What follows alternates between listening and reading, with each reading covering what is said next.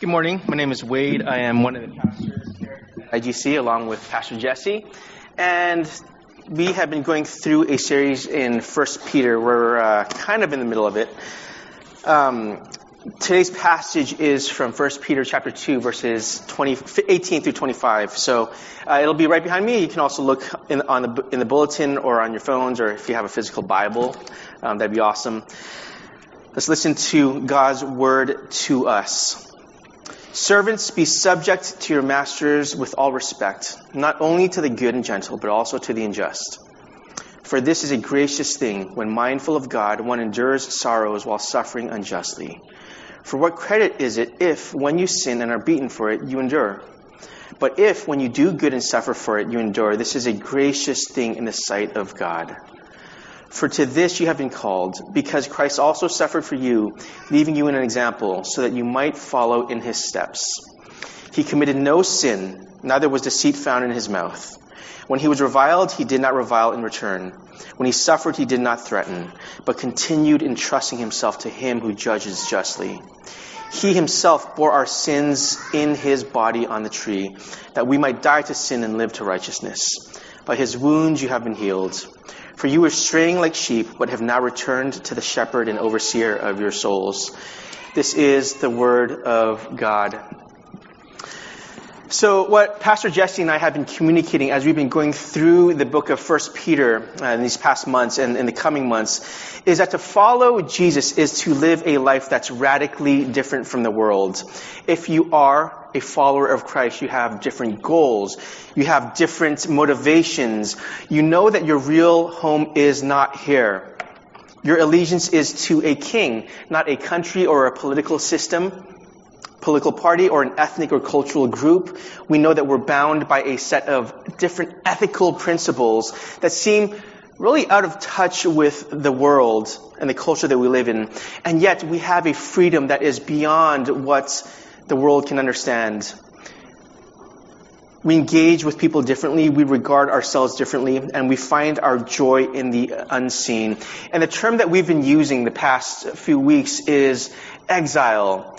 If you are a follower of Christ, you are an exile. And what we want as a church and for our members is that we all live lives that reflect this reality, that we really do not belong here in this world.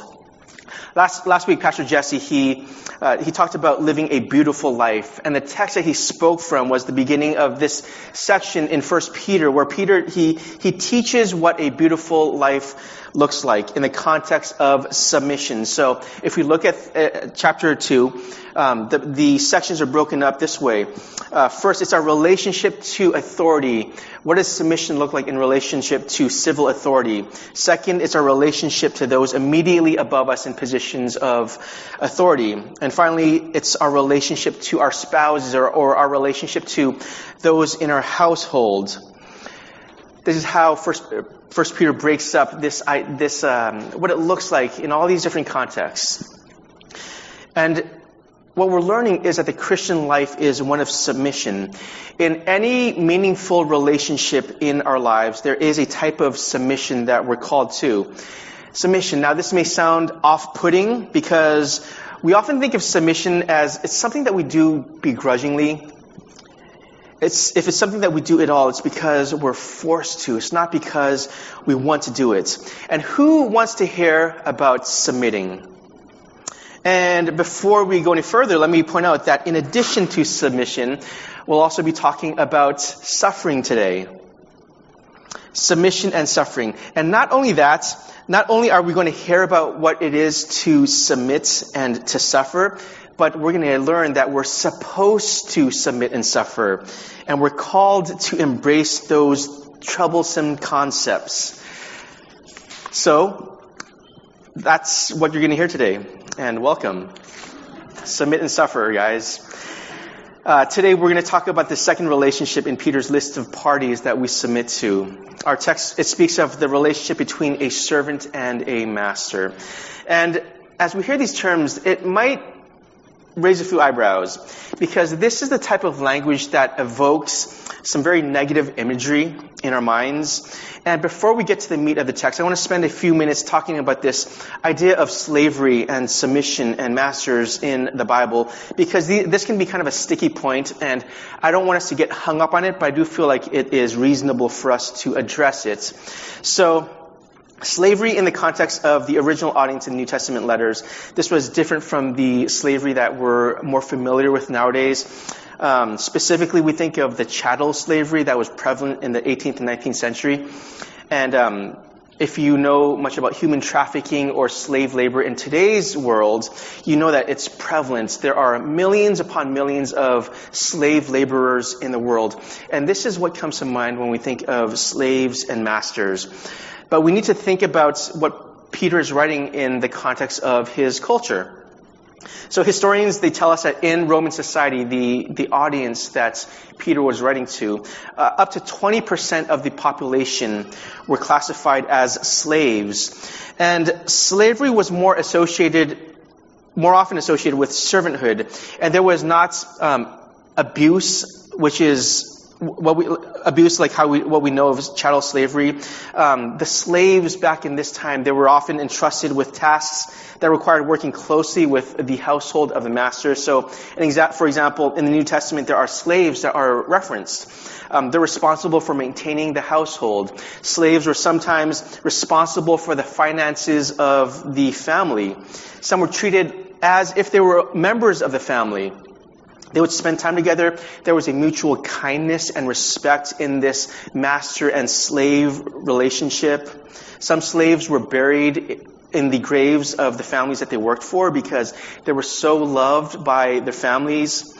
And this is not to say that abusive, evil slavery did not exist in the first century Greco-Roman culture, and that masters didn't look down on their slaves. This is actually has been the case throughout all of history. Anytime there is a position of authority and someone that submits to that authority, there has always been abuse, even if there isn't the master and slave designation. And there is a whole lot we can say about this, and we can read books, and I can recommend some books to you if you want to learn a little bit more. But I want to mention this because we should understand that the slavery that is mentioned in 1 Peter is, in the context of 1 Peter, is quite different from what we tend to think of it as like we do today. And just a few more words on this, because as we look at a passage like 1 Peter chapter 2, some people can make the accusation that, well, the Bible has it in there. It must condone slavery. It must be okay, the Bible says. And we need to look at the Bible in the larger context. Of course, people can cherry pick verses. And actually, in the 19th century in the West, there was a very active abolitionist movement, especially in England. And it was led by Christians. And their opponents were often, they thought of themselves as Christians as well. And they said, look, we believe the Bible as well. Look at passages like this that talk about the master and slave. And they argued for the continuation of slavery with passages like this from the that we just read. And this is a kind of terrible way of reading Scripture, because anytime you cherry pick verses in the Bible, you are going to get whatever you want. The way that we look about the Bible is we look at it as one big story that tells of God's rescue and redemption of mankind. And this is going to be true. The arc of the biblical story is freedom and the chains falling off of slaves. This is one of the aspects of the biblical story. So, one final word, and then we'll get into the meat of the text. The Bible's primary concern is not about societal change. The inner transformation of the soul, this is the primary concern of the Bible. Any positive effects that stem from the Bible's teachings are secondary, but it's only after the hearts and minds of individuals and families and churches have been transformed by the Spirit of God. So let me read you one quote from a professor, a New Testament professor at Westmont College, and I'll end this portion and we'll move into the text. Karen Reeder, this is her name. New Testament authors did not demand the end of slavery as a social and economic system. However, they did critique the core assumptions of Roman slavery, the dehumanizing of people made in God's image, abusiveness as a matter of course, and the very idea of ownership over human lives. As in Revelation 18, slavery and the slave trade brought divine judgment on the Roman Empire. The message of mutual submission is fundamental to discipleship in the New Testament. So, again, there's a lot more that we can say about it, but in case that was a sticking point for us, I want to address it a bit, and now we can look at what the thrust of Peter's message is. So, we're talking about submission and suffering. So, my first point is about submission. My second point is about suffering, and my third point is about entrusting ourselves to God. Our first point is going to be our shortest point. Peter talks about submission in the master and slave relationship. For us in our modern times, it's the thing that would be most parallel to that is the manager and boss relationship. If you work for a company, most likely you have someone above you, someone who has authority over you, someone who gives you assignments, someone who manages you, someone who tells you this is what you should be doing. And this is kind of the baseline type of attitude we should have toward authority in the workplace. You don't even have to be a believer to understand this. If you're given an assignment at work, you should do it. You should do it well. If you have coworkers, you should treat them with honor and respect. You should love them as much as possible. You should fulfill your work duties as they have been given to you. And you should care for and pray for those in authority over you. And you recognize that they have some type of responsibility for you, and you have a responsibility yourself to make that relationship a good one. But then Peter, he talks about there's another type of relationship where if you have a manager who treats you well, that's awesome. Some of us do not. Some of us work in toxic environments. Some of us do not like the people that we work for. And Peter addresses this. He says, there are unjust rulers who will take advantage of you. They will abuse you. They will make you do things that you are not comfortable doing. And what do you do then? Peter says, even then, you submit to them. We have an example of this in Genesis. If you remember the story of Joseph, and he works for Potiphar, and he's this trusted servant of Potiphar. And then things go awry when Potiphar's wife tries to seduce him, and he says, this is not what I did. And from then on, he has a strained relationship with his employer. In fact, he's abused because of this. He's persecuted because of it. But Joseph continues to responsibly fulfill his duties. He honors the relationship that he's in. And we see over the long story of Joseph's life, God uses even this terrible work relationship for his good, not just of himself, but for the good of his family and for the nation. And the principle for us is that if you are in some position of if someone has a position of authority over you, should be our attitude. We trust that the sovereign God who knows all things and does all things well and with wisdom and concern for his people, that he has placed even these terrible, maybe, managers or bosses or authority figures over us, because we know that God has given us a place, a people to serve, a community to bless through what we do. And God will be good to us. He'll be faithful to us. And we'll talk more about how that will look. But this is the first point. Submission as those who belong not to managers or to companies or to the country that we live in, but submission to ultimately the God who has placed us where we are. Our second point is suffering. Now here is the truth for all of us. You will suffer. You will suffer. Suffering is a reality for all of us. And this is the big question that we all have, whether or not we are religious, is why is there suffering? Why are there terrible things happening? Why does it seem like there is no answer? There is no reason for all these things happening. And there is a distinction that Peter makes in this passage.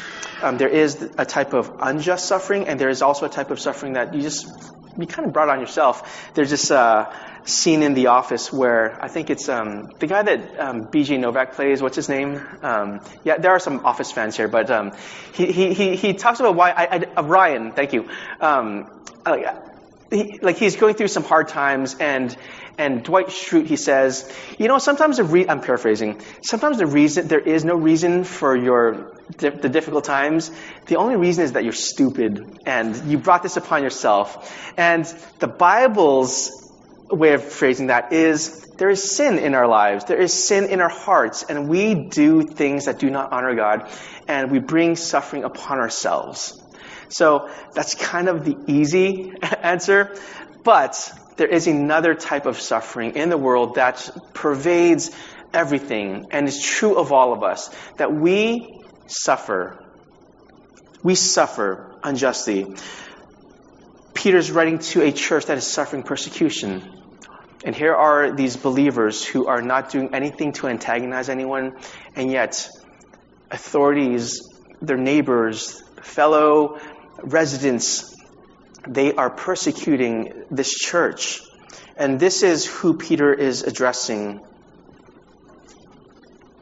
And the reason why is because they are exiles. Because they are so out of step with the way that the world works, that the world hates that. They don't like the message that they're hearing from these Christians.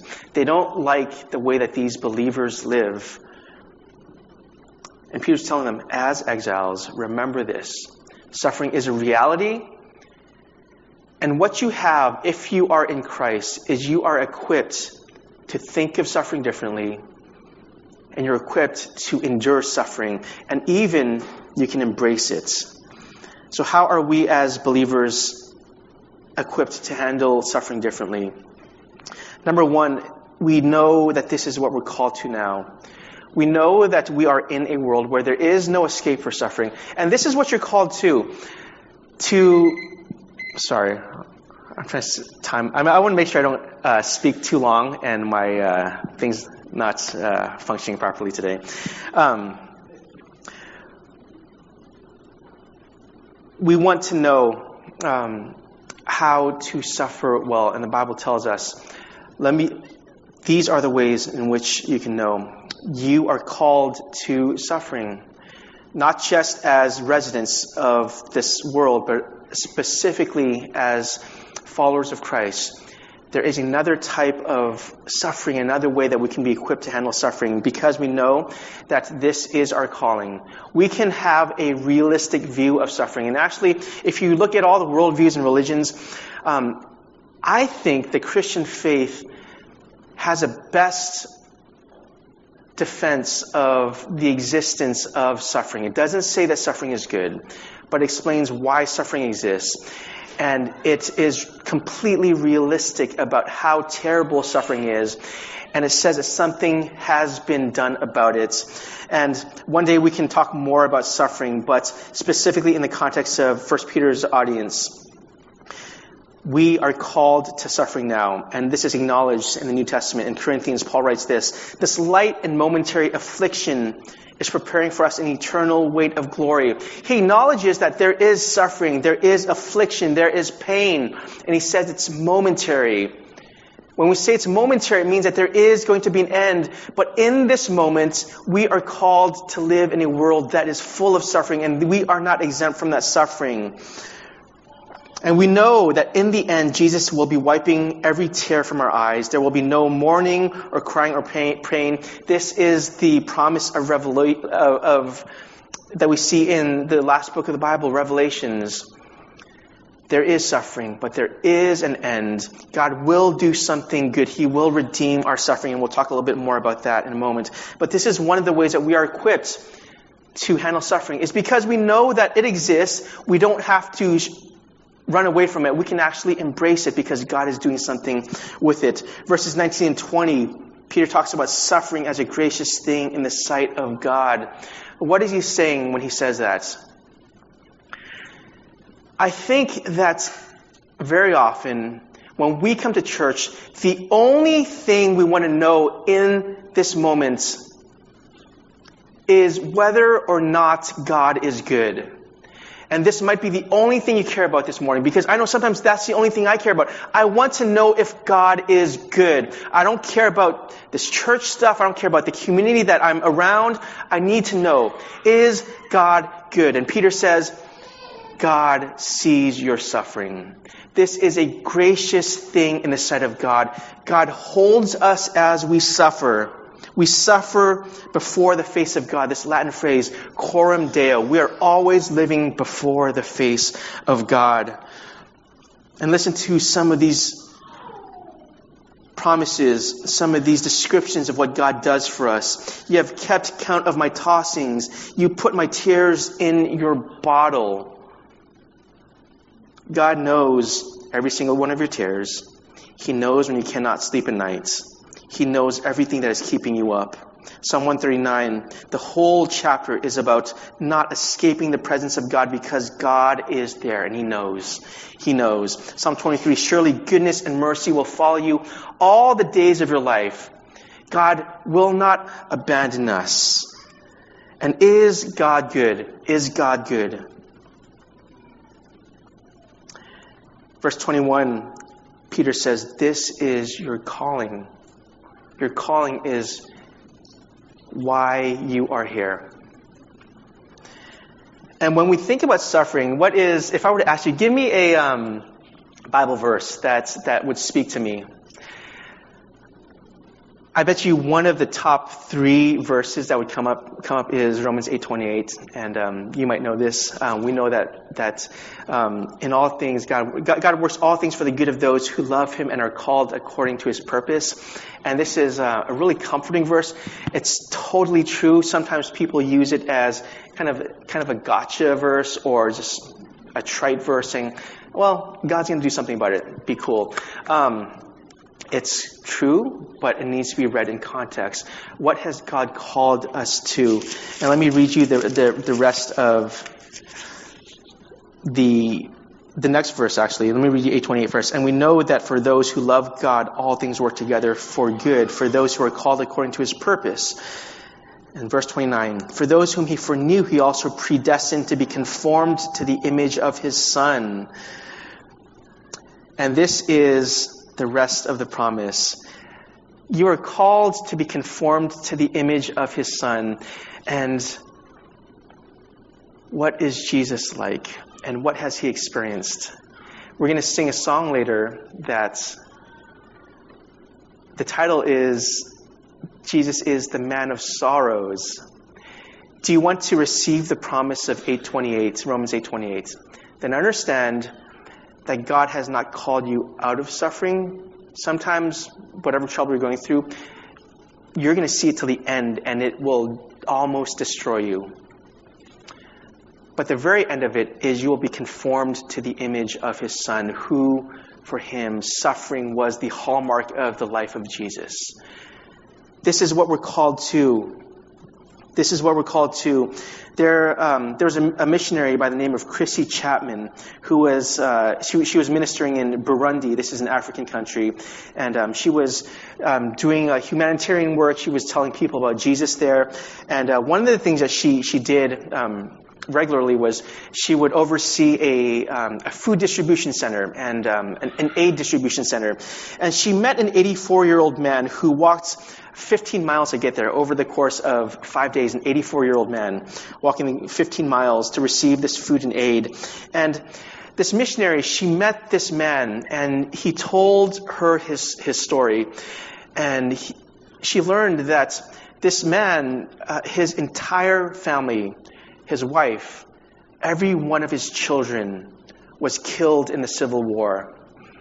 Not only that, his home was completely destroyed.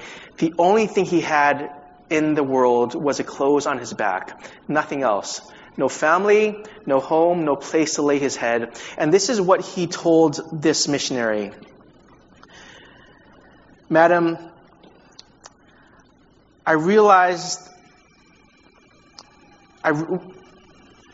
Madam Chrissy, Madam Missionary, I never realized that Jesus was all I needed until Jesus was all I had.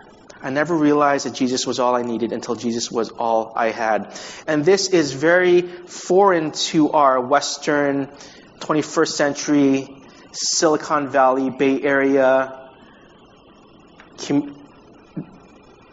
culture. Because none of us know what this is like. None of us know what it's like to have everything taken from us. None of us, I dare say, really know what it's like to have only Jesus. Here is this 84-year-old man called to suffering, but he knew the real purpose of suffering, to be conformed to the image of Jesus. So Peter goes on, he says, what did Jesus do? He suffered. He suffered. And when we think about suffering in the context of the suffering of Jesus, there are a few different ways that we can think about suffering. And Pastor Jesse and I were talking a couple of days ago, and he was just, we were kind of ruminating on what suffering is, how suffering can be understood in the light of the sufferings of Christ. And this is what we came up with. There is this health and wealth, prosperity gospel type of understanding of suffering, which is, well, Jesus suffered for you so that you don't have to. Jesus bought all the riches so that you can have all the riches, so that you can have health, so that you can have wealth. Just live up this great life here on this earth. This is the health and wealth, prosperity gospel type of understanding of suffering, that you shouldn't suffer because Christ already suffered for you. Or there is the liberal view of the suffering of Christ. Christ sets an example for your suffering. So because Jesus did that, you should suffer too. Everyone should suffer. And then there is perhaps what I think is a more balanced and more gospel-centric way of looking at the suffering of Christ, which is this, that Christ suffered not that we would not suffer, not just so that we would have an example of suffering, but that we could suffer well. And how did he do that? Jesus suffered for our sake so that in him we would be made right before God. Jesus suffered so that we would have an example for us to follow, like Peter writes. And he suffered so that we would be healed. There will be an end to our suffering one day. But even today, in our suffering, we can be confident that God is using it for our good. It's shaping us. It's molding us. It's transforming us. When we view suffering rightly, the pain doesn't go away, but we're able to endure it with the knowledge that God is using it to heal our sick and broken hearts. And when God heals a heart, the heart is oriented towards Jesus. And Peter, he goes on, he says, this is what the suffering of Christ looks like. And this is the example you follow. He committed no sin, verse 22. Neither was deceit found in his mouth. When he was treated unjustly, he was not defensive, even though he had every right to be. He did not speak up. He did not curse his accusers. He remained silent. Isaiah 53 gives us the image of a sheep silent before its shearers. Verse 23, when he was reviled, he did not revile in return. He did not bite back. When he suffered, he did not threaten, but he continued entrusting himself to him who judges justly. He entrusts himself to God. He bore our sins in his body on the tree so that we might die to sin and live to righteousness. And this is why Christ died, so that we might die to sin and live to righteous.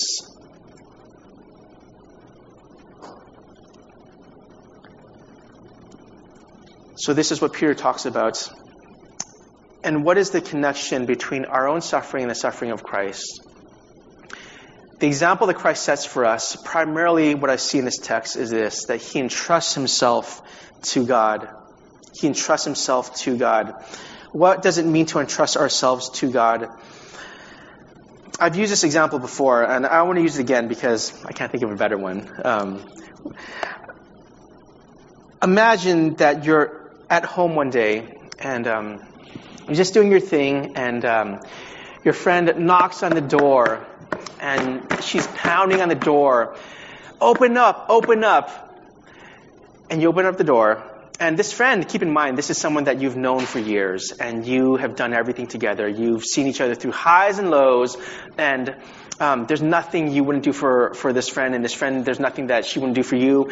And you open the door, and she just says, "Get in the car. I need you to come with me." And she says, "I have no time to explain. You just need to come with me." And you need to make a decision at that point. You have to make a split decision, a split-second decision. Do you go in the car with your friend or no? If you do, it's because you know your friend and you trust your friend. And you know that this friend would never do you harm. You know that this friend has a good heart, especially toward you. If you knew that of your friend, would you get in the car? I think you would. Even though you don't know where your friend is taking you, even though you don't know the situation, what you're doing in that moment is you are entrusting yourself to your friend. You don't see the circumstances. You don't see everything that's going to play into it, but you trust your friend. And this is the example that Jesus sets for us. Is here is your heavenly Father. You don't know everything that he's doing. You don't know how he's going to write your story. Your story might include terrible suffering. It may include cancer. It may include the death of a loved one. It may include chronic pain. It may include you needing to move to a place that you do not want to move to. And in those moments, do you analyze the possible outcomes of your life? Do you think about what it's going to cost you? Because that is the tendency that all of us have. But there needs to be another way for us to think, and it's this. I do not know where God is taking me. I do not know what God is calling me to. But I know that God is good. And if you can get there, then you can entrust yourself to the Lord. The best example I've read of this actually happening is the story of a man named Takashi Nagai. And Takashi Nagai was a resident of Nagasaki in the 1940s. And if you've ever studied the religious landscape of Japan over the past several hundred years, you know that the majority of the Christians were persecuted and killed by the government. And by the mid-20th century, very few Christians remained. And if you ever visit Japan now, it's a ridiculously low number of believers. It's something like less than 1% of the Japanese population are following Christ. And it's because of all this persecution and because of all this social rejection of the Christian faith. Well, in the 1940s, Takashi Nagai, he was a believer in Christ, and he married a Christian woman in a place called Urikame, and this is where many of the Christians in Japan settled, because the persecution by the government, it pushed them into this little area. And the history of the Christians was soldiers regularly tortured and killed believers. Thousands were actually crucified. Some were sawn in half. Some were crushed to death by vehicles. Some were thrown into boiling water. And the suburb of Urikame was where, for hundreds of years, this was the reality for this place. Well, this was the 1940s, and in 1945, August, Takashi was working in the hospital when an atomic bomb was dropped on Nagasaki. And because he was in the radiology lab of the hospital, this was the most protected part of the hospital, he survived this atomic bomb. But 70,000 other people died on that day because of the blast. And countless others would succumb to injuries and radiation in the coming months. And if you've ever read anything about the atomic bomb and what it does to the human body, don't. or if you do, you can read some horrible stories. But here's the really interesting thing. If you look at World War II history, Nagasaki wasn't the intended target of the atomic bomb. When the bomber made the run, its intended target was a city called Kokura. But due to bad weather and poor visibility, the military decided at the last minute to drop the bomb on the secondary target of Nagasaki. And the pilots of the bomber used the steeple of a local church. It was called the Urikami Cathedral to guide the run. At the very top of that steeple was a cross. And isn't that funny that they looked for the cross to drop the bomb on? The Christians of Nagasaki, they suffered terribly over the centuries by following a man who died on the cross. And once again, August 9th, 1945, the cross again would symbolize more suffering. Takashi, he stayed at the hospital to care for the injured.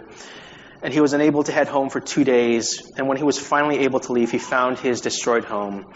And he was only able to identify his wife because in a pile of ashes was a cross that his wife carried. He shoveled her remains into the bucket, but he held onto that cross. Days later, the Christians of Nagasaki, they held an open-air memorial service. Takashi was one of the speakers, and he spoke to the crowd. And he told them that he believed that God had chosen the bomb to fall specifically on the Christians of Nagasaki. Not because they deserved it, but because for centuries the Christians had identified with Jesus in their suffering. And those centuries of suffering prepared them to suffer the atomic blast and the effects of it. And he concluded that the Christians of Nagasaki were chosen to give their lives so that the world would see the horrors of atomic warfare and so that it would never happen again. And you can imagine if he said that to these Japanese residents who just suffered this, they would be upset, and they were. And they tried to shut him down, and they said that he was crazy. They said that he was wrong. They were angry. He continued, and this is what he said. Happy are those who weep, for they shall be comforted. We must walk the way of reparation, ridiculed, whipped, punished for our crimes, sweaty and bloody. But we can turn our mind's eyes to Jesus carrying his cross up the hill of Calvary. The Lord is given, the Lord is taken away. Blessed be the name of the Lord. And central to Takashi Nagai's thinking, and central to his discipleship and following of Jesus, was suffering. Just as Jesus has carried his cross, so too the Christian must carry his cross and her cross. We are called to embrace suffering, not for the sake of suffering, but knowing that there is a purpose in it. Takashi Nagai, he became world famous after this. The leaders would travel far distances to meet him because they thought, who is this man? Shinto priest, and the emperor of Japan actually came to visit him because they could not believe that he would have such a message to give. And he wrote 2 books. Number 1 was about what he learned about radiology and the effects of the atomic bomb. The second was a biography, his own life and what happened during the dropping of the atomic bomb. And he made enough money from those to move far away from this place of suffering, but he chose to stay in this place of intense suffering because he took seriously the message of the cross and he entrusted himself to God because there was nothing else he could put his trust in. And so this is what we're called to. This is what we're called to. Do you believe this? That you have been rescued by God to be in exile, to live in this land of suffering, to embrace suffering. This is what we're called to. Let me close with just one final quote from Hannah. I'm not sure how to pronounce her name, but this is, I lost my page, the quote. Hannah Woodhall Smith. This is what entrusting God looks like for us. The greatest burden we carry in life is self. The most difficult thing we have to manage is self. And laying off your burdens, therefore, the first one you get rid of is yourself. You must hand yourself over into the care and keeping of your God. He made you, and therefore He understands you and knows how to manage you, and you must trust Him to do it.